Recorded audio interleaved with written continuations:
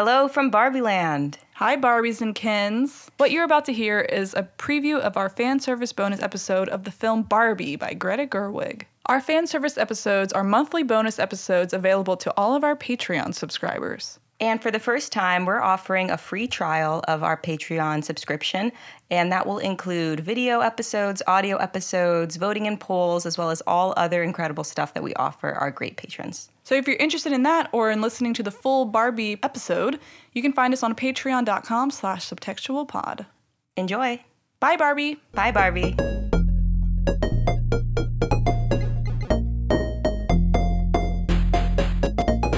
Hi, Barbie. Hi, Barbie. Hi, Ken. Hi, Barbie. Sorry. Hi, Ken. What's up, Lizzie? I'm so excited to talk about Barbie today. You know, I've been so excited to see Barbie for over a year, and now that I've seen it, I'm still excited to see Barbie again. Mm-hmm. I loved seeing Barbie. Yeah, before we jump into Barbie, before we jump on the Barbie, we just want to thank you guys so much, all you incredible patrons. We took a little bit of a vacation. We came back. We're so excited to start our fan services off again with this incredible episode, and we just appreciate you being here and listening and having a good time. Yeah, I hope you've seen Barbie. Yes. And you can tell us all about your feelings about it. Also, maybe y'all can throw some love at our shirts that we tie-dyed ourselves. Yeah, this was such a fun activity, and it's opened something within me that now I feel like I want to tie-dye everything. Yeah, she's like, should we tie-dye some specialized merch for our patrons? And I was like, yeah. We're starting to think about new merchandise, maybe tote bags, T-shirts. We did a poll a couple months back, and T-shirts were definitely at the top of the list. But how cool would custom tie-dyed T-shirts be? That would be such a cool thing. If our patrons, everybody else just gets regular merch, right, but then we tie-dye the patrons merch. If they want. If they want, of course. But that would be so cool. That'd be so cool. I would like that. Yeah, I would like that. Let us know if you would like that. Or me and Lizzie are just in an echo chamber. Yeah, the Barbie premiere night was super fun. Oh, it was great. We came with our shirts. Lizzie wore an incredible wig. I wore a little pink beret. We were surrounded in a sea of other Barbies. Everyone was dressed up Barbie-esque. It was perfect. And I was telling Lee, everyone was referring to each other as Barbie and Ken. So I'd be like, excuse me, Barbie. Oh, right behind you, Barbie. I know. Everyone, whenever you went into the girls' bathroom, it was just everyone being like, hi, Barbie. Oh, your dress is so pretty. Can I borrow that chapstick? It was like heaven on earth. It's the equivalent of a drunk club bathroom at 2 a.m., the affirmations you get from other women. But it was 6 o'clock in the afternoon. Everyone was stone cold sober. I was in the bathroom and I heard these two girls have an exchange. One girl came out, I was like, can you help me? And I was listening and the other girl goes, yeah, babe, jumpers are hard. Jumpers are so hard. I was like, yeah, they fucking are. We need to help each other out more. My fiance said when she was in the bathroom, she heard one girl say to another, oh my God, the soap is pink. The soap is Barbie pink.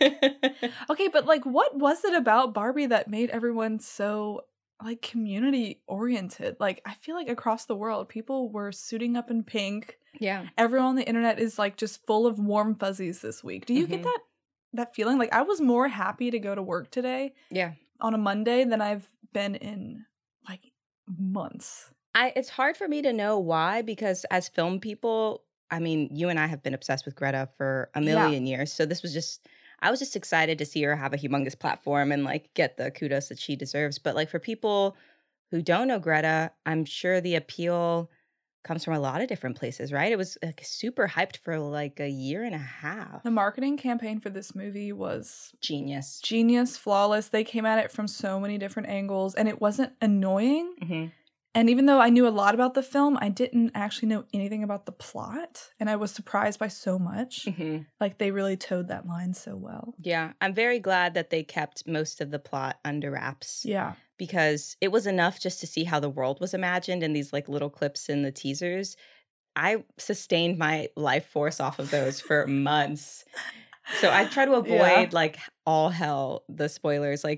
I had to get off the internet. Like, we had to get off Twitter and Instagram. I, like, blacked out the internet Friday. I literally did not get on a single platform. I didn't talk to anyone. I was like, don't fucking tell me. Because I saw, like, out of the corner of my eye while I was scrolling on Twitter that, like, a queer publication posted, like, a full fucking review with, like, really leading words in the title on Wednesday.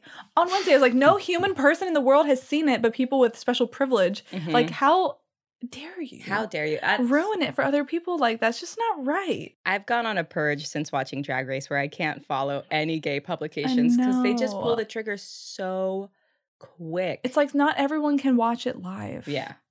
And if you ruin that, like, someone could have been looking forward to that all week, all month. They could be like the one good thing they have that day or whatever. Yeah. And if you spoil it, you've taken that one joy from them. And who knows, and that's like saying a lot. We're kind of taking the spoiler thing to another level, but you never know what people are going through and what they're looking forward to. No. If someone had spoiled Barbie for me, I'd been so pissed. Someone spoiled this season of Drag Race All-Stars and I stopped watching. It literally broke my spirit so much. I stopped watching the entire season and I wasn't incredibly invested. And like Lizzie and I, we take spoilers really seriously. Like, we actually go back and edit through our episodes if we say anything even like leading about a movie that was released like 10 years ago, because you didn't come here to hear about the end of The Sixth Sense. You came here to listen to Barbie, and that's what we're going to give you. And if you haven't seen The Sixth Sense by now, that's kind of weird, but no judgment. Right, yeah. It's like, well, we know what happens at the end of Jurassic Park. It's fine. Yeah. Ken, the one Ken in the room. Yes, Ken. Yes. How did you feel about Barbie? You saw it like today, right? Yeah, I saw it earlier today. I went really early in the morning to avoid crowds, but also because there's still a lot of those theaters are still selling out. Or really? Just like, maybe not selling out, but like really packed, and to get a seat would be like in a bad spot. I really liked it. I'm very impressed and happy with the direction they took and just how self-reflexive, or like looking into the idea of Barbie, the whole philosophy and the thought processes behind it. It has a story, but it also is just kind of about the ideas of Barbie. I like it. Yeah, I feel like in the car ride to the movie theater, I was just kind of like ranting into the void that was all of y'all sitting in my car having to listen to me. And I was just like, Barbie's like more than just a toy. She's like a concept. She's like an idea. She's like a reality. Like, and we all still have this like Barbie side of ourselves, whether we played with Barbies or not. And I just was in my mind like, wouldn't it be so cool if we play like with the idea of Barbie and not just like, here's like Barbie living her life and Barbie going through an adventure, which I didn't really think it was going to be that, because knowing Greta, but there's still part of me that was like, this is a super commercialized film coming straight from Mattel. There is a chance it could just be like an origin story.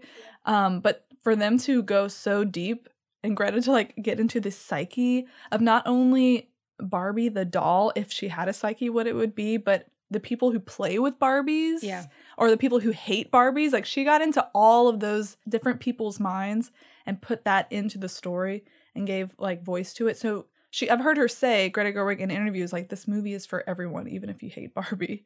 And she's kind of right, because she put that intentionality into it. Yeah, I'd never played with Barbies seriously growing up. I guess I just don't even remember having a memory of playing with Barbies. I'd seen Barbies and they were like fine, but it's just great because it's kind of astounding that it's taken this long for Barbie to get a live action.